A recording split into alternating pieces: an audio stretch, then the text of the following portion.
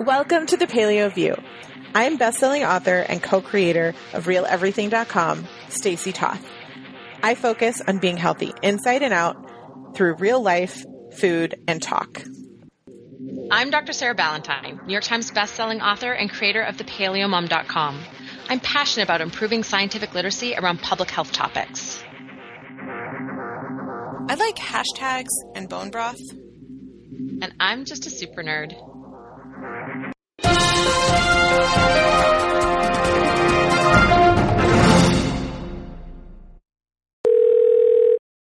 Welcome back, Paleo View listeners. We are on episode TBD. Wait. Whoa, Sarah's updating the show notes.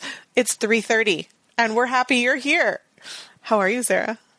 I, as you noticed as we were just getting our bearings before we actually started recording, am in a very bubbly, but maybe not that coherent of a mood. So this is going to be an interesting episode. You're extra coherent. It will be interesting. It's a lot coming at you. You know what? I have had so much life in the last couple of weeks. I've just had so many things, and the full gamut from the most amazing, awesome to just really intense work-related stuff to tragedy, awful stuff all at once. And it's just been kind of unrelenting for a couple of weeks. And so I'm just in this space where today I actually took a bit of a breath. I actually had I had one of those naps where it was I couldn't actually keep my eyes open anymore. So it was a good thing I laid down, because otherwise I would have just fallen when I fell asleep standing up. But it was one of those oh, I'm not going to make it if I don't have a nap. But it was I took a little bit of space today, which was much needed. And now I'm just in this weird, foggy, it's going to get busy again tomorrow, but it's all good. It's all good. This is one of the things. I was having this conversation with a friend, and she was sort of saying she was talking about her health challenges, and she had just, she's going through all of this health stuff. And then she also just finished a master's level chemistry class online. And she was it was so much harder than when I was 25. I don't know what I was thinking. And I said, but here's the thing. Do you remember how, you would have three things to do on a weekend? That was all that was happening in your life. Right. But I remember having three things to do in a weekend, and it being so stressful I couldn't handle it at that sort of time of my life. And now I'm that's every day. I'm fine. And just sort of, part of it is, I think I've really come to the realization that we never really grow up. It's a long, continuous maturation and experiences shaping us throughout our entire lives. And you can call yourself grown up at some point, but it's not it's not static, right? It's not and now here I am, this is me for the rest of my life. But one of the things that I have really found over my life is my capacity to juggle so many different balls and just have so much going on and be okay and just kind of just keep swimming as I go through it has increased dramatically. And that has been sort of my biggest, I think, life lesson learning experience over the last, it's just been a couple years since I was 25. I mean, it's been a lot of learning in just a short period of time, really. Wow. 25 was a while ago, Stacey. Just last week. It's fine. Yeah. Yeah. Well, I too have had a lot of life. I like how you described that. Though my entire life, I've had a lot of life and have always been a multitasker. I worked full time when I went to college, and so there was always many things to juggle. But I just think this time of year you've got just so much more stress, whether it be good or bad, and additional things to do that it just ends up, filling your plates. So we're just going to jump in to this week. I think it's a conversation that we are extending from last week. Mm-hmm. And it's an interesting concept that it did not occur to me when I was the mother of small children, infants/small children, but it's certainly something that I became more aware of as I understood nutrient density and, our family went paleo and all that kind of stuff. And so, I am interested to hear your take, given our probiotic discussion last year on the concept of what that looks like for infants and children, especially those who maybe are not being breastfed or were born via C-section, which increases, I don't want to say risk. Maybe the science will support risk, but it actually does. You can say that. You can say that sentence, and the science will back you up. Okay. Well, at the very least, certainly there are advantages the other way. And so how do you balance that, right? Like the scenarios aren't always perfect. So how do you manage that? I'm sure you'll get into the science, it sounds like. I will. Science is kind of my jam, so I'm always happy to get into the science. Kind of my jam. You're right. I have, every time you say that, I imagine you looking at me with disdain, working on my coffee machine, telling me you have a PhD and we'll figure it out. I am glad those 9 years of university education didn't go to waste, and I figured it out myself. So it's all good. True that you did figure it out. I thought this was, when I saw this question come into our podcast queue, I was like, oh, this is the perfect follow up after talking about the role that probiotics can have in fixing gut dysbiosis last week, because this is a very different situation. So I'll read Kari's question and then we can go from there. So Kari writes, "Hi, Sarah and Stacy. First, let me say that I love your show. I've been following AIP for a couple of years now, but just discovered the podcast. I love going through the old episodes. I just switched out all my Pampers baby wipes for water wipes. Anyway, I recently read this Can I article just in the New York stop Times. you to say, I wonder why we picked her question, when she's going to be that nice.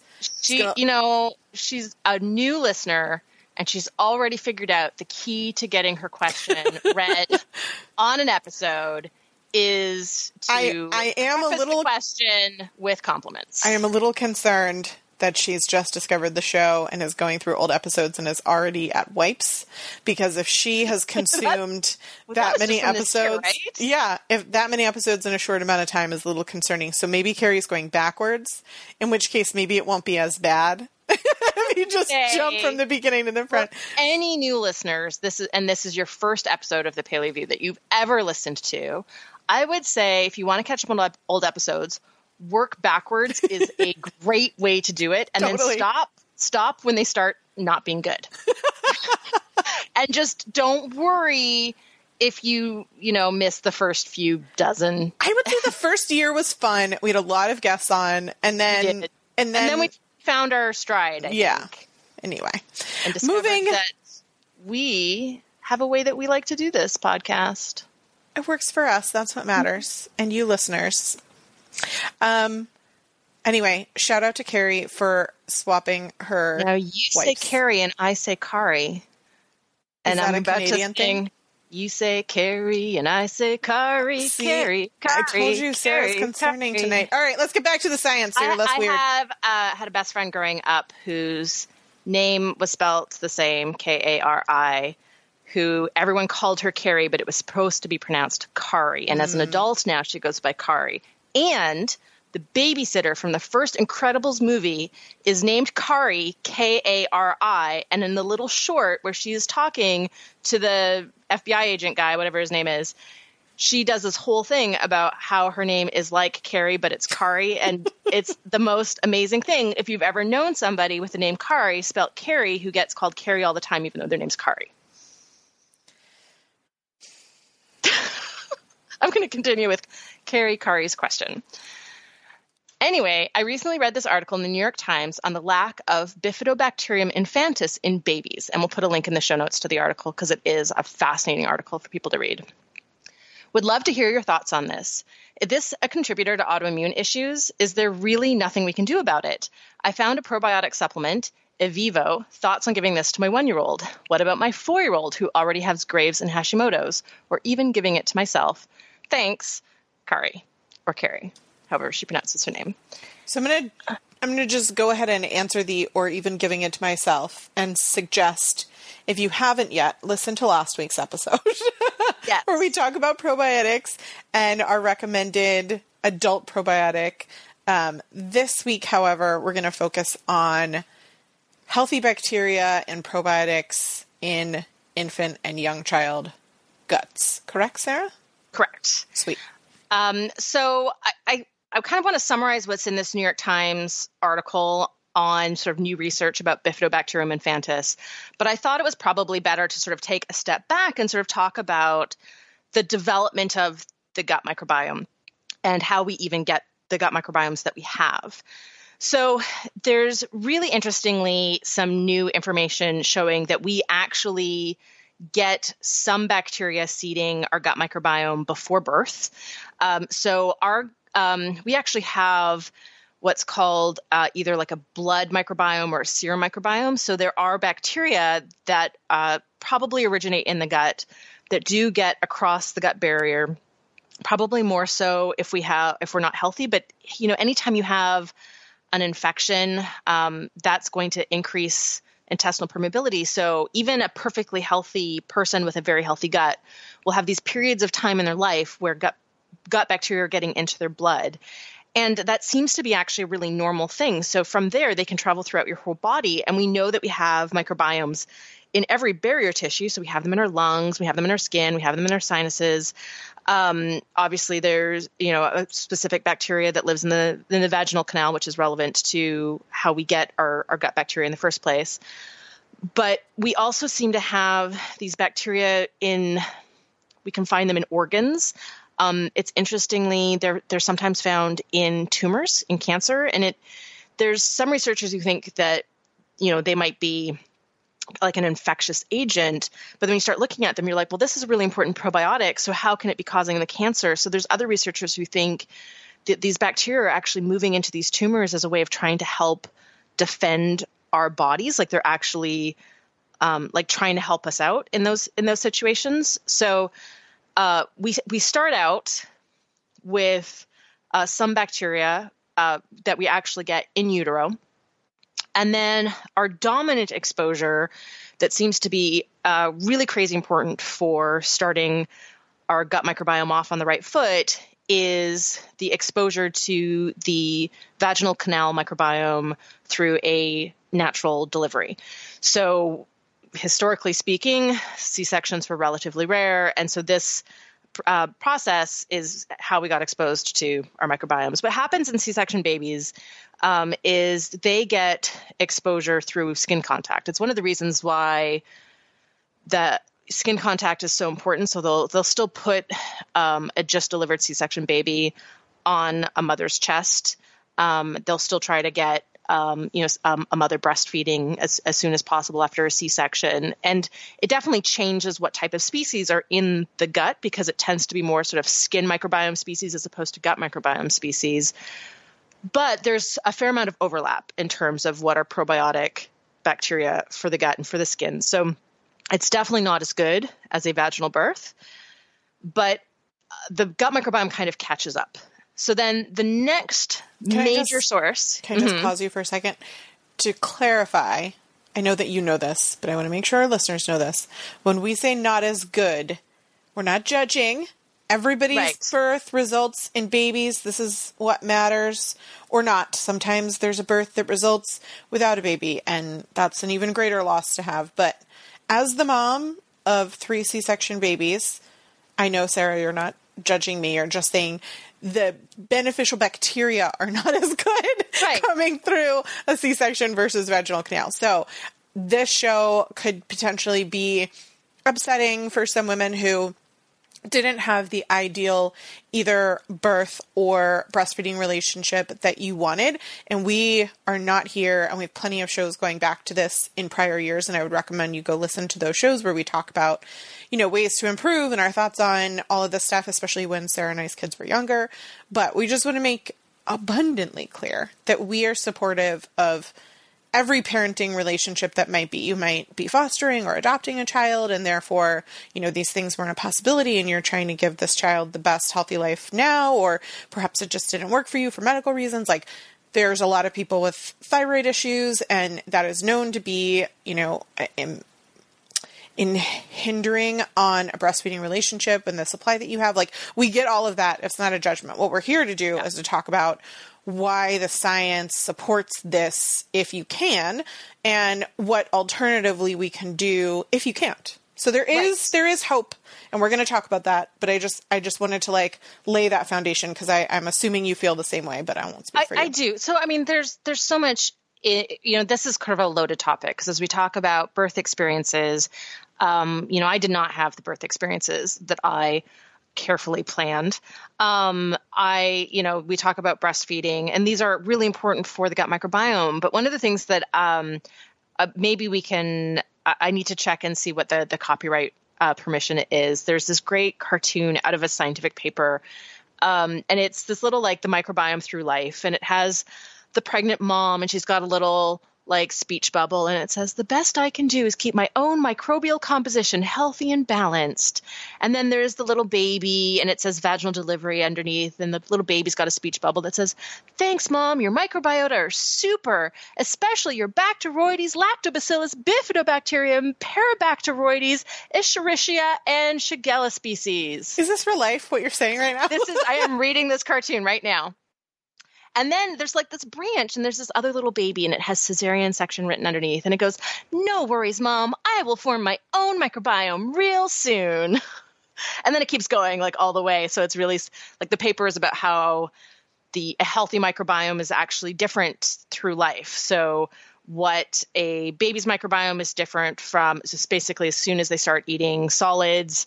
A teenager microbiome with the hormone environment change is very different. An adult microbiome is different. An older adult microbiome is different. And then an elderly microbiome is different. So there are these sort of broad changes that you see through life, and that are actually associated with health and old age. And even if you look at centenarians, people who make it to 100, there's sort of a characteristic healthy microbiome that it actually looks more like a middle-aged adult microbiome than the more average elderly person. So there is a sort of broad change that happens. It's really interesting. It's not really relevant to the podcast. But what I do like about that cartoon is that it really emphasizes that there are multiple sources for exposure to probiotic species. And the normal route is you would get some exposure in the womb, you'll get exposure through vaginal delivery, and you get exposure through breast milk. But that's not the only way. And what's really interesting about talking about breastfeeding, again, without trying to talk about this in a very clinical terms, and not in a if this was a challenge for you, if this was not something that you were able to do, it's not about trying to make anybody feel guilty. This is just, what the science shows about benefits of breastfeeding, right? Those are well known, and there's still barriers to doing it that even if it's the best choice, it doesn't work for you. And that's just the situation. And that's where talking about other ways of getting exposure to these bacteria is really interesting. So, breast milk has a ton of bacteria in it. So there's a lot of Bifidobacterium species, including Bifidobacterium infantis, which is the topic of Kari's question. There's also lots of Lactobacillus, Clostridium, Actinobacteria. So these are all broad types of bacteria that encapsulate many different species, right? So there's 180 different species of Lactobacillus that are all known to have really important probiotic effects, which means they have beneficial effects on our health. And typically, a formula-fed baby's gut microbiome looks quite different. And it's not necessarily the probiotic exposure from breast milk that is that's certainly one factor, but the other factor is the type of sugars that are in breast milk that are not in formula. So breast milk has all of these kinds of carbohydrates that a baby can't digest. the baby is not digesting those carbohydrates in breast milk. It's feeding the gut bacteria.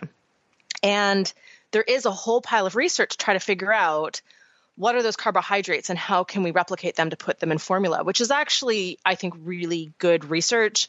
It may be a sort of futile effort because there are literally like thousands of different carbohydrates in milk, and they need to like identify. I mean, there's so many different, there's growth factors and immune modulators and compounds that impact gut barrier, right? Breast milk has all of these different sort of functional compounds that are actually impacting health beyond sort of basic nutrition. And so there's a whole field of research in terms of really trying to understand breast milk composition and figure out how to make a perfect replica of that so that formula-fed infants don't have these, right? So if you're formula fed or if you're born by C-section, it does things like increases risk of obesity, of developing diabetes, of asthma, right? There's this aspect of the gut microbiome early in life, educating the immune system, and this thing about early exposure to beneficial bacteria being at least correlated with, I mean, it's not the be all and end all, but there is this correlate of if you have good bacteria from the beginning, you're likely to have good bacteria throughout your life. Now, here's the thing. It might not be that if you start off with good bacteria, those bacteria keep growing your whole life. It might be that in a situation where you're a family where you have a vaginal birth and you're breastfed for a long period of time, that is a family that has different access to healthier foods, that has different, right, socioeconomic factors that can contribute to gut microbiome health. So, for example, stress reduces the diversity of the gut microbiome. Not getting enough sleep reduces the diversity of the gut microbiome. If you're living in a situation of, say, poverty, for example, that is a stressful situation. So there's these other factors that can sort of correlate with formula feeding and with C-section births that might actually be the more direct determinants rather than this idea that having good bacteria from the start is what's going to set you up. It might have a lot more to do with this entire collection of factors that are influencing the gut microbiome, and the fact that things like C-sections tend to go hand in hand with formula feeding because of the challenges to breastfeeding when you don't have the hormones that are associated with delivery, right? So it's not really A leads directly to B. It's more like A leads to B, C, D, E, F, G, H, I, J, right? It keeps going down the line. And then all of those things together create the situation where the gut microbiome is not as ideal and is potentially a gut microbiome that is going to increase risk of chronic health problems. So that's where a baby would normally get their gut microbiome. Now, given that we're passing on bacteria through breast milk, through exposure to the vaginal canal, the mother's gut microbial composition is really, really key here. So you can only pass on the good guys that you have in your body, which is why this New York Times article was so fascinating. So Bifidobacterium infantis, it's actually a substrain of Bifidobacterium longum. So it's Bifidobacterium longum infantis that's usually shortened. It's a very, very key probiotic strain that has been linked to all kinds of great things. It is very strongly anti-inflammatory. It's an immune modulator, so it really helps regulate the immune system. It's a very, very important vitamin producer. It's a lactic acid producing bacteria, so that lowers the pH of the intestines, and most of our most important probiotic strains like to live in a slightly acidic environment. So that also helps create an environment that is more conducive to supporting a healthy microbial community. So these types of sort of keystone species that help create an environment where all of the other great species can grow are really, really important. They're linked to all kinds of, sort of health benefits through life. So Bifidobacterium infantis lowers levels of inflammation. It's actually been used as a probiotic supplement to treat ulcerative colitis, psoriasis, chronic fatigue syndrome. So it does have this clinical benefit in autoimmune disease. And what was really interesting was this New York Times article brought together some new research showing that babies who don't have Bifidobacterium infantis in their gut microbiomes, or as children, are more likely to develop allergies and type 1 diabetes and more likely to be overweight. So this one strain seems to be really, really important for basically setting up the gut microbiome environment later in life. And the scary statistics that were being shared in this particular study was that this strain is kind of just disappearing. And it's disappearing because there's a rise in cesarean births. There is a rise in formula in place of breastfeeding. And there is a still increasing use of antibiotics, especially antibiotics when not, completely required. There's also, more cleaners, right? We're living in a more sterile environment. We're not spending time outside. We're not eating foods that support the growth of this bacteria. And what this has done is we're now at a point where 9 out of 10 babies, at least from the sample that these researchers looked at, don't have Bifidobacterium infantis in their guts. So, this is just a really key strain, and it's actually in a normal sort of healthy baby that's born, healthy parents, born vaginally and breastfed. Bifidobacterium would actually be the dominant strain until they start eating solids. So it's actually probably one of the most important strains that a young baby can have. So I think Kari's question really gets at, okay, so if we don't have this, should we be supplementing with it? And this is exactly where research is going. So there are now formula brands that put Bifidobacterium longus directly into the formula. There is some I guess, conflicting data about survivability. So whether or not, it's just a powdered, freeze-dried bacteria inside a formula, it's different than taking a capsule, right? If you're an adult, you would take this in a capsule. So there's some concern that the way it's added to formula, it's not actually alive, so it can't actually seed the gut microbiome, or that such a small percentage of it is alive that it's not enough to properly seed the gut microbiome. But what's been really interesting is that this actually the same company that makes the Avivo supplement has had their particular sub-strain of Bifidobacterium infantis. It's called EVC001. They have done testing with that particular substrain as a supplement they've done it in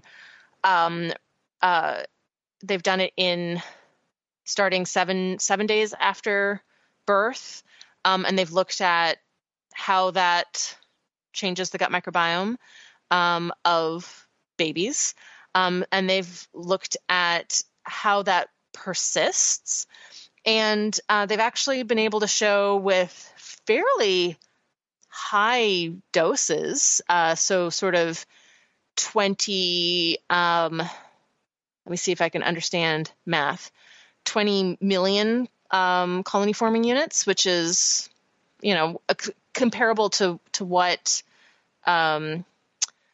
you might get if you opened up a capsule and took a tiny pinch of what was inside and sprinkled it into a bottle. They're showing that there's it's perfectly safe, it's well tolerated, it's resulting in noticeable improvements in things like stool consistency in those babies, and they're able to show that it's actually causing changes to fecal microbiome composition and the biochemistry. So it's actually changing the fermentation products of bacteria in the gut, which is a good thing. And so these studies are actually, they're well done, and they're very compelling evidence showing safety to even in teeny tiny babies, that this is like a safe supplement for them to take. And there's a few other strains that have been well tested in babies as well. So when you see, Lactobacillus acidophilus has been studied in babies. If you see, those are the types of strains that you would see typically marketed for infants, often as a powder that you could add to a bottle or as a liquid. And they have been well studied as being safe for infants. That's not true of all probiotics. So an infant's microbiome. I was just going to ask, what is the base of the probiotic? So Bifidobacterium and Lactobacillus would typically grow in milk. Bifidobacterium would as well. So they're probably grown in milk and then isolated. So there is the possibility for some milk proteins to be remaining in that particular capsule. It depends on exactly what brand. And it depends on, whether or not it depends on the purification process. I would have to look up this particular brand's label to see if they have may contain milk on the side. But that's an important thing to look up, right? So if there is concern over milk allergy or a milk intolerance, to have a look at the labels and see if it says may contain milk. That is a possibility. Good to know. That was always my thing when the kids were younger and so sensitive. Most of the probiotics that I would find were contaminated, so to speak, with milk. And it was always a toss-up for me. Like, was the probiotic worth it? Like, I don't know.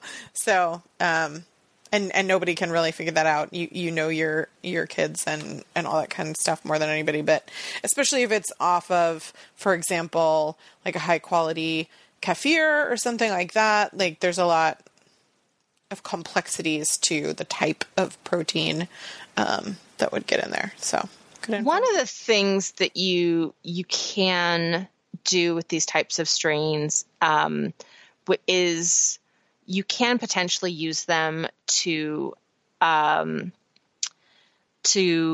make something. You can add it to, you can add Bifidobacterium infantis to a homemade sauerkraut and grow it that way, and then you're diluting those milk proteins so much, right? You're adding a capsule, say, to a batch of sauerkraut. It's so diluted by the time you're giving sauerkraut juice to your baby.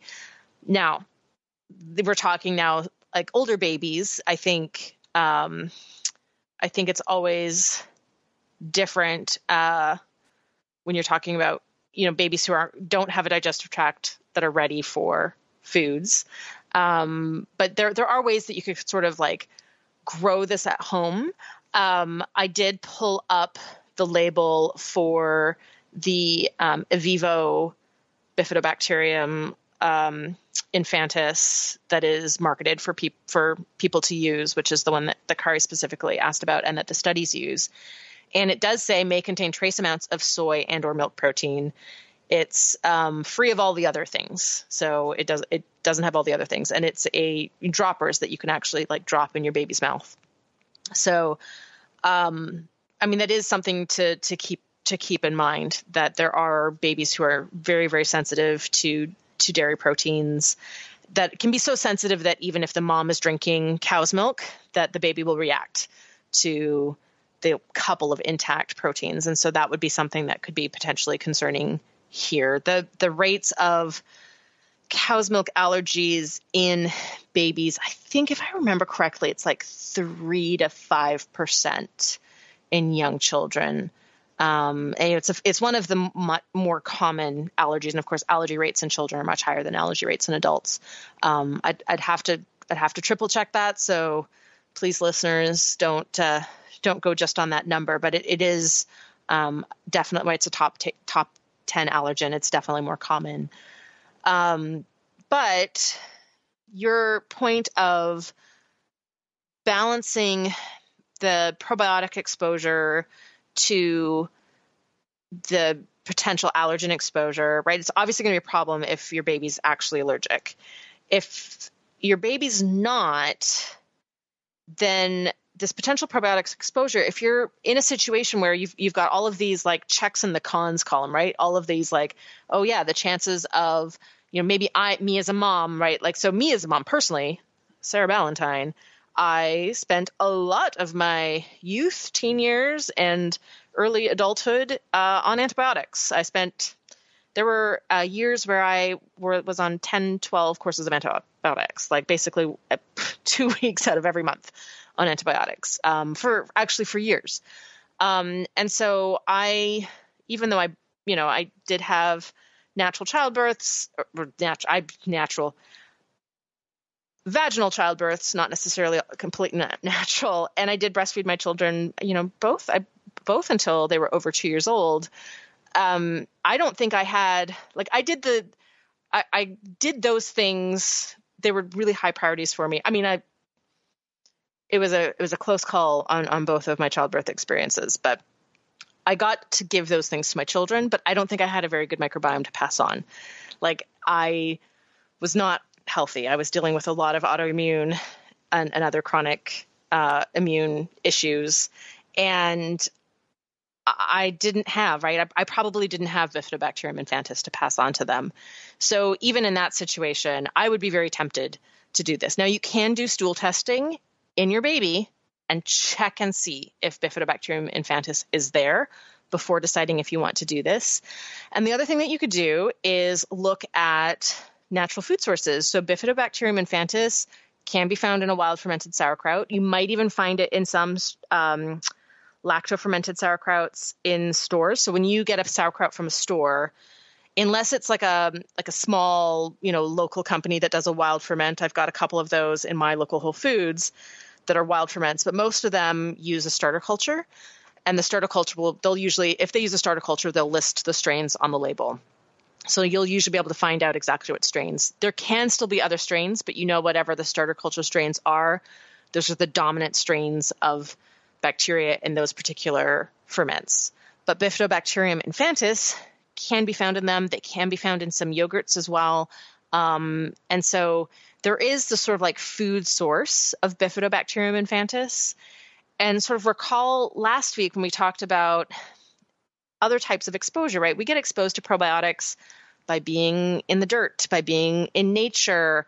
This is one of the main reasons why babies put everything in their mouth. It's actually exposing their bodies to probiotics.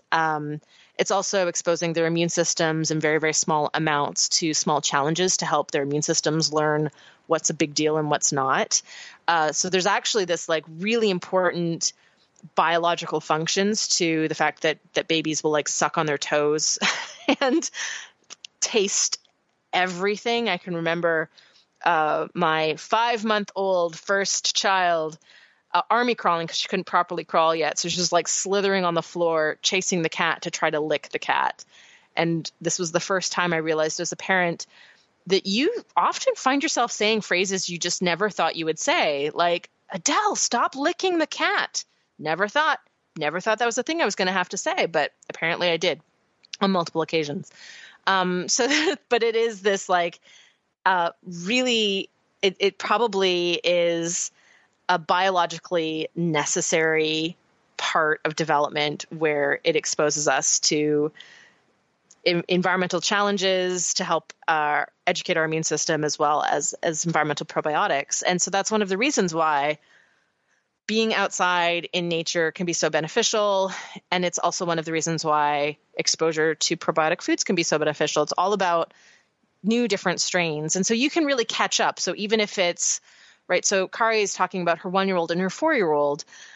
I think that doing a large probiotic, it would definitely be worthwhile talking with her doctor about it. But I think that you can improve on that by exposing to a lot of different species by doing the probiotic food route as well as the environmental exposure route. Even things like visiting a farm, that's exposure to entirely different species of bacteria than what we would get in an urban environment. So go find a local farm and just go walk around. Like, you don't need to lick the cows, you can just walk around and you're being exposed to those bacteria.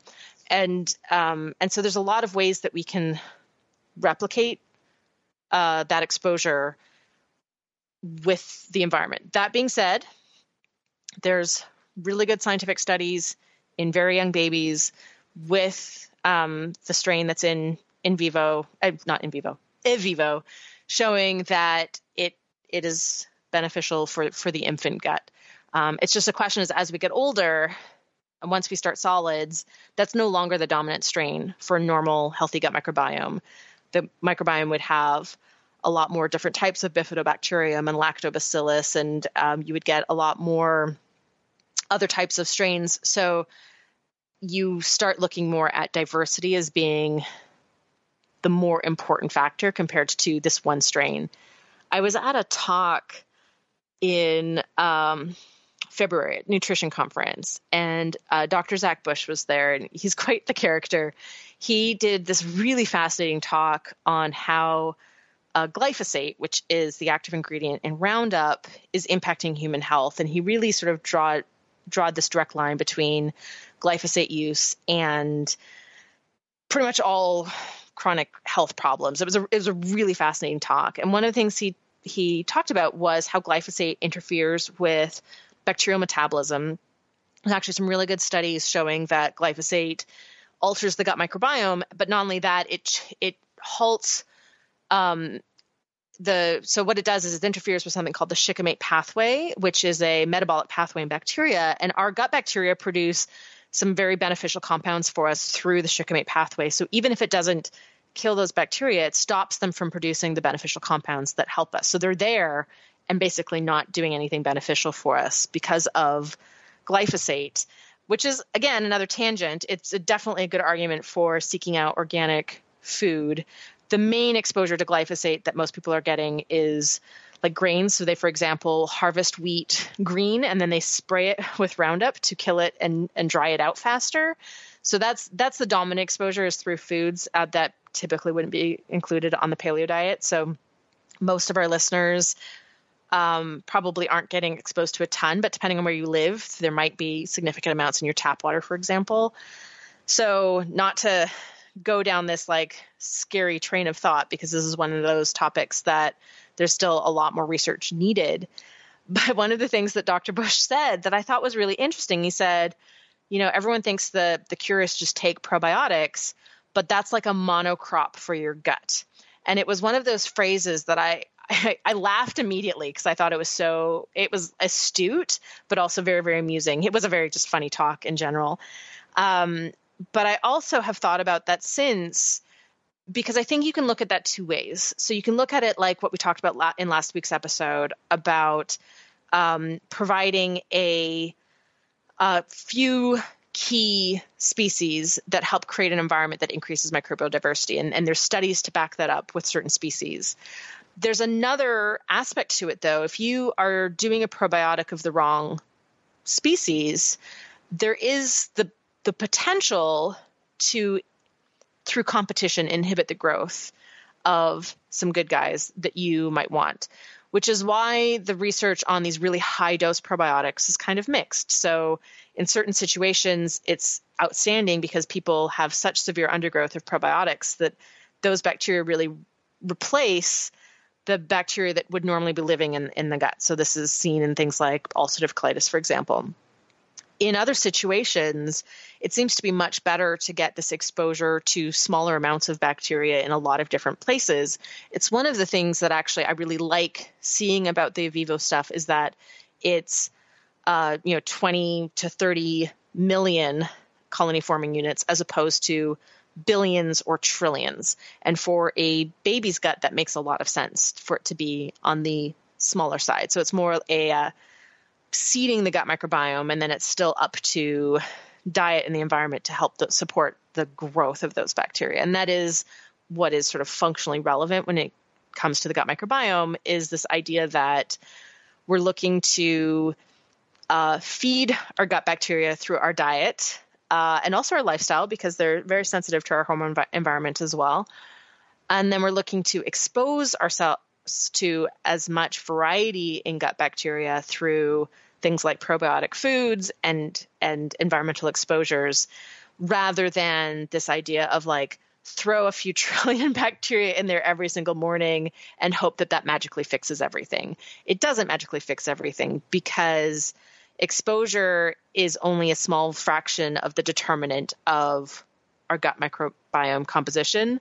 60% of it comes from our diet. So that's actually the most important part, is that we eat the foods that support a gut microbiome. And my guess is that Kari has got that figured out for herself and her 4-year-old. So exposure, she could definitely try Evivo for her kids. But it's probably, given that her youngest is 1, she can probably replicate that in a lot of ways by seeking out either some wild ferments or some fermented foods that have Bifidobacterium infantis as one of the bacteria that's added to the food. Whew. That was a lot. That was a lot. The Roundup stuff is super scary. I don't like talking about it. It gives me nightmares. That's interesting. There's like a pop-up on the EWG website that's like, how to avoid the word that you pronounce that I can't say off the top of my head. In your Glyphosate? food. Yeah. And I'm like, I just happened to have seen like a message somewhere else to avoid that as well. So, yeah. Glyphosate's not good. But Bifidobacterium infantis is great. What do you think your biggest takeaway is? So, for example, with you knowing what you know now about your child having a dairy allergy, would you have wanted to try to do this in the beginning? Or, I mean, I'm going to be real. Mm-hmm.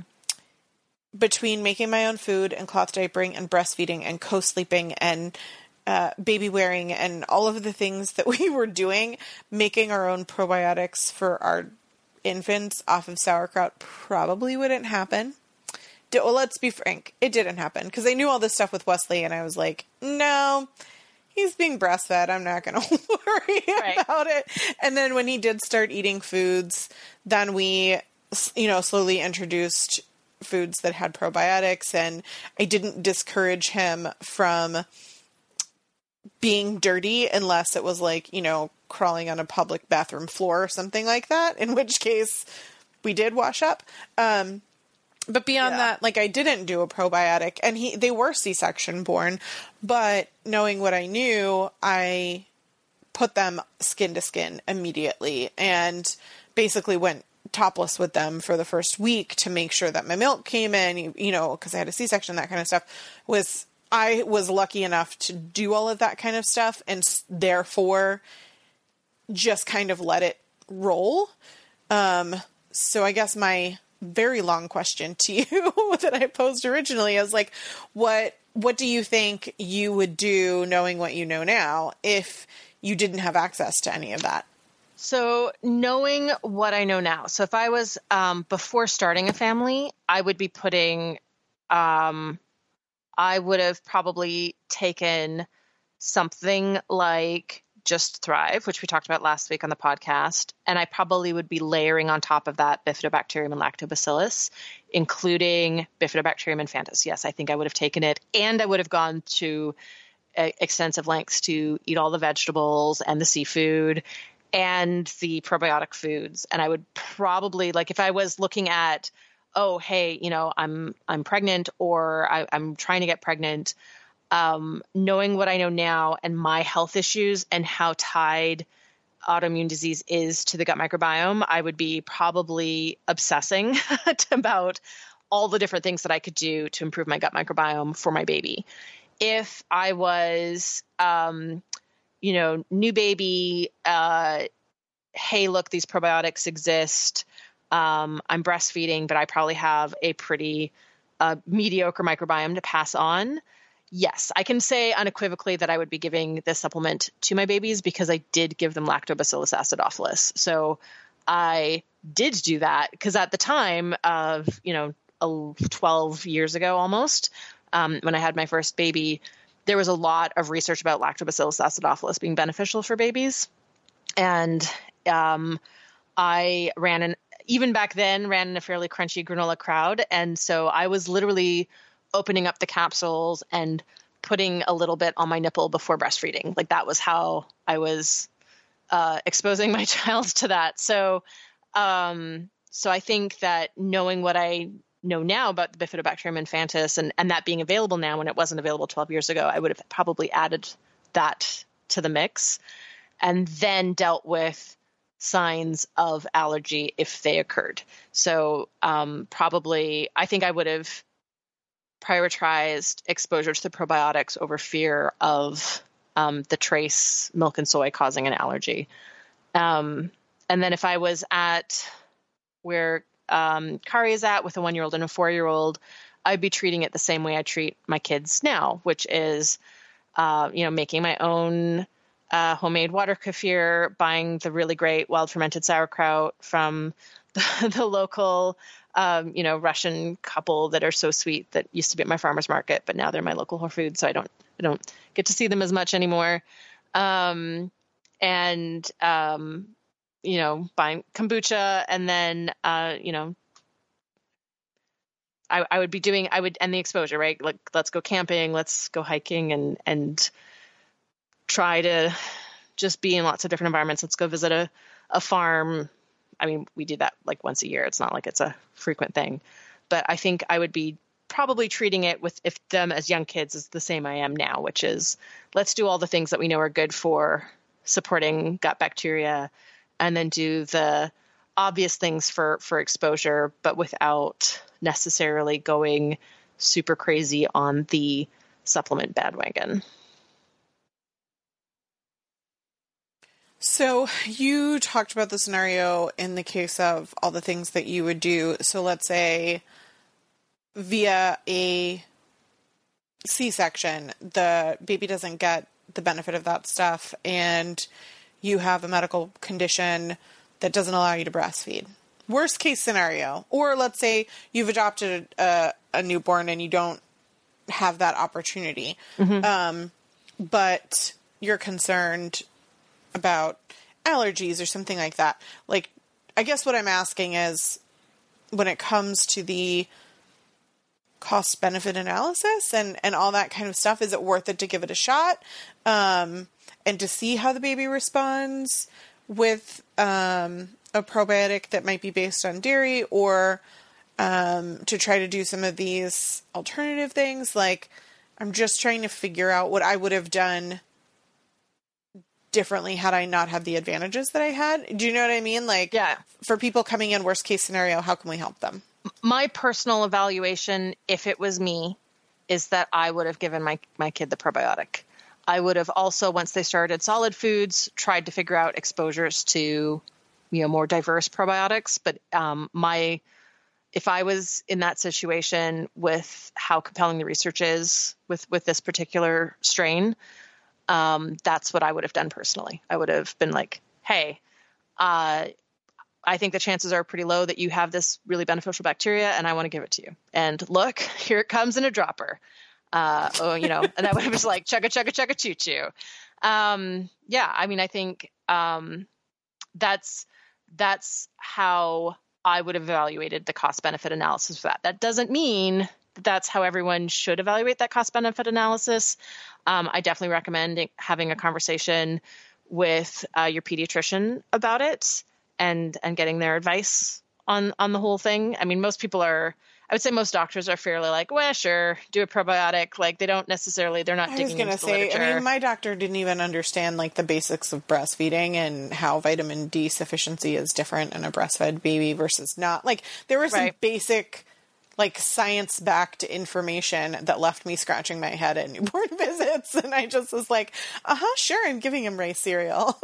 It's true. But at the same time, like, if you think that there's a chance that your baby's going to develop an allergy to the dairy proteins that are in that probiotic, you want your pediatrician to be in the know, so that if you start seeing, like, signs that you would see in a purely either formula fed or breastfed infant would be things like mucus in the stools or blood in the stools, is usually, and then colic type, crying. those are typically the signs. So it's not the same way an allergy typically presents in an adult.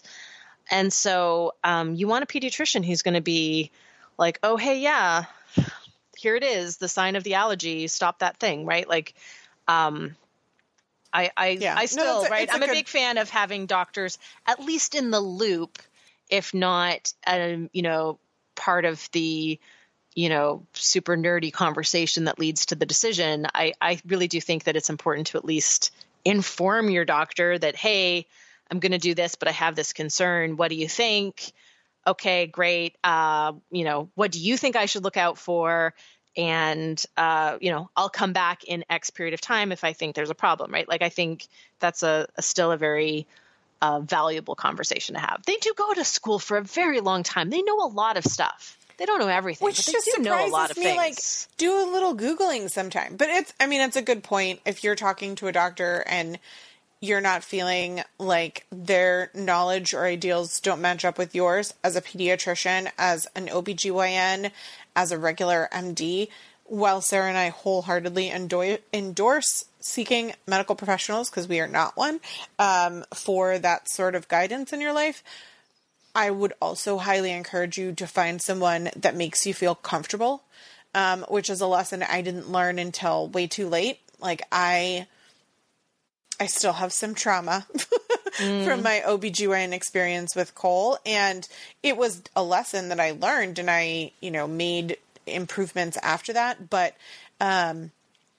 if you're talking to a doctor about potential child allergies and benefits of probiotics, and they look at you and shrug or say something that you don't think jives with the information that you believe after becoming educated on it, look for another doctor that might be more aligned to your train of thought. So, and you might not necessarily be right. That's not to say that a doctor telling you, well, this information is conflicting, that's entirely different than what I sometimes encountered with pediatric doctors, which was the handouts in the front lobby endorsed by, people who dropped off samples of things and not much thought went into it. I was like, this isn't really the service I'm looking for. So I really like having a doctor who tells me when they disagree, but who listens to me. So when I say, hey, now granted, I go in and I'm like, let me pull out all my big medical words and talk really smart. Like, I have a PhD in medical biophysics or something, because I kind of do. So I do have this like great relationship developed with my kid's pediatrician, where I go, well, hey, how about this, this, this? And then she goes, well, how about this, this, this? And we come to a consensus, and I really respect her opinion, but she also listens to mine and respects mine. So we end up typically being on the same page. Like, hey, is this a thing that deserves antibiotics? Yes or no? How about we wait a couple of days? Like, we have these conversations, and things, the things with kids' health is often it ends up being there's an obvious answer, or there's not, right? Like, it's either a yes, go ahead, do this thing, or I don't know. And in the case of I don't know, I would rather usually like, okay, well, let's wait. Let's see what happens. Like, if we don't know that this is a bacterial infection that needs antibiotics, let's hang out. Let's give it a day and see what happens. And my pediatrician is like wholeheartedly on board, because she doesn't like overprescription of antibiotics either. So that relationship, though, is something developed over time, and it takes going into an appointment with information, but without that, like, with still having an open mind to additional information. And so I want my pediatrician to be like, no, that's wrong. And oh, okay, well, why? Like, why am I wrong? Okay, well, this is this. And I'm like, oh, okay. I'm okay not being right sometimes, as long as it's not my husband. That's all I'm saying. And even then, you're right. You're just not, with everybody else. Like, right. That's marriage. Let's be real. All right. Well, thank you for going all into the science on that, and also letting me put you on the spot and saying, what would you do? Because I can tell that you were like, what I would do is not what everybody would do. And like, me representing all of our listeners, we get that. Yeah. But we also know that you have knowledge on the science that helps you evaluate cost-benefit analysis, risk. I just don't all want that people stuff. to do something just because I would do it. Do you know what I mean? Like, No, well, I get Sarah says she would do it, so I'll do it. Like, I want everyone to like do the research and think about it and figure out if it's right for you. And like, I'm happy to share, what my choice would be, but that doesn't mean that my choice is right for everyone. Our So listeners are definitely that smart. Come on. They just are. listened That's to true. an hour of your science. Like they're making educated decisions. Half of them are having a nap right now. They're fast asleep. Well, and if they're they like, listen to can our sleep hear. shows, That's true. they Then know it's that all that's good. a good thing. It's a good thing. It's a good, as Cole would say. Did you see my Instagram stories tonight? Cole made dinner.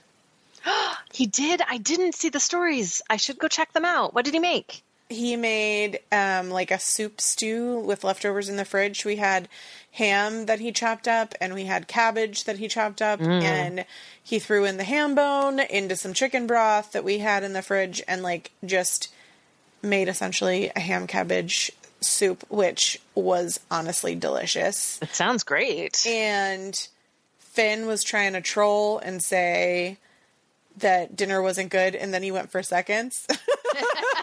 We're like, we got you. Yeah. So anyway, just shout out to my boy Cole. Get the competition going so Finn can have his night tomorrow. So here's the thing, and this is completely off topic, and listeners, this is what you get for hanging around this long. So we had a family meeting tonight, and we talked about how like they were old enough to help more in the house, and how that was our expectation. They live a very privileged life filled with everything they could ever want, and they can do a little more to help us around the house, which is what I was raised doing and what I think helped me be a successful adult. And so they were all for it, which was awesome. They each picked a day of the week. I asked them to pick one day of the week that they would want to cook, and Cole picked 2 voluntarily. And then Finn picked one night, and he wants to do brunch on Sunday. So he's going to have 2 meals to cook. And of course, like, we're helping them, but Cole legit chopped up all the onions and the cabbage and everything for the stew. And, so we did a meal plan with the days of the week that they're going to cook their foods, and they were excited. They got to choose the meal. Finn has been scrolling Pinterest, like looking for his ideas. And, it's awesome. And I don't know. I feel like good gravy. They smell bad and they're obnoxious. And like, I mean, you saw them. You know, they're by no means perfect, but there are moments, there are glimpses where I'm like, okay, like I'm doing it. It's all right. Like they're going to turn out to be humans that are okay functioning in the adult world. And tonight when Cole made dinner, and it was amazing, and then I was like, Cole, what do you have to say to children out there who aren't yet cooking dinner? He's said something totally sarcastic. I think it was like, get to work or something like that. And I was like, yep, there it is. There's that's what I thought. Oh, that's fantastic. Yeah. Well, I know what we're talking about at our next family meeting. There you go. Family meetings are where it's at, man. I call them all the time. We've had, like, we go through periods of time where we're like, we'll have them every week, and then like things will be okay for a while, and we'll kind of like start like, oh yeah, they kind of fall off, and then you're like, oh no, there's this thing, family meeting. Yeah. Then, well, we have them for good and for bad. Like sometimes, you know, we had a lot of family meetings when we were talking about getting the dog. You know, it was like we needed a lot of discussion together. It just means we all need to be talking and listening to each other at the same time. So, all right. Well, for those of you with infants and you're thinking about whether or not to consider probiotics, just know that in 13 years, maybe that child will make you dinner and everything will be great. It won't matter how they were born or if they were breastfed. That's right. They'll be making you dinner. Have a wonderful week, listeners. Thanks for tuning in. And we will, of course, be back again next week. Thanks for listening. Thank you for listening to the Paleo Review. If you enjoyed the show, please take a moment to rate us on iTunes. You can also support us by shopping for our favorite paleo products on the sidebars of our individual websites or by donating through PayPal. It is really cold in my office. I wish that I had not let my neighbor borrow my Juve so that I could turn it on for heat. That is my favorite thing about the Juve is like it's like the only time of the day I'm like actually warm enough. Yeah, I'm I'm just sitting here thinking like, I could turn my Juve on and be like doing red light therapy while podcasting and warm. So I want to get my hands on a Juve Go and then just like tuck it under my clothing against my like skin and just work like that all day. That is my. You have to like rotate it around, right? Right. So, but like I just set a timer and like every like 10 minutes, just move it onto another body part. But just like in the waistband, right? So it's just like there. Maybe I'll get one of those like Velcro strap things that, you know how you can get like heating pads that Velcro strap onto your back? Uh-huh. Like get something like that for I don't know if they make they need to. If they don't make a Velcro strap for it, I'm going to put in my request. And I told you about that too, right? Uh-huh. I've had a lot of going on in my life lately. Seeking the truth never gets old. Introducing June's Journey, the free-to-play mobile game that will immerse you in a thrilling murder mystery. Join June Parker as she uncovers hidden objects and clues to solve her sister's death in a beautifully illustrated world set in the Roaring 20s. With new chapters added every week, the excitement never ends. Download June's Journey now on your Android or iOS device or play on PC through Facebook Games.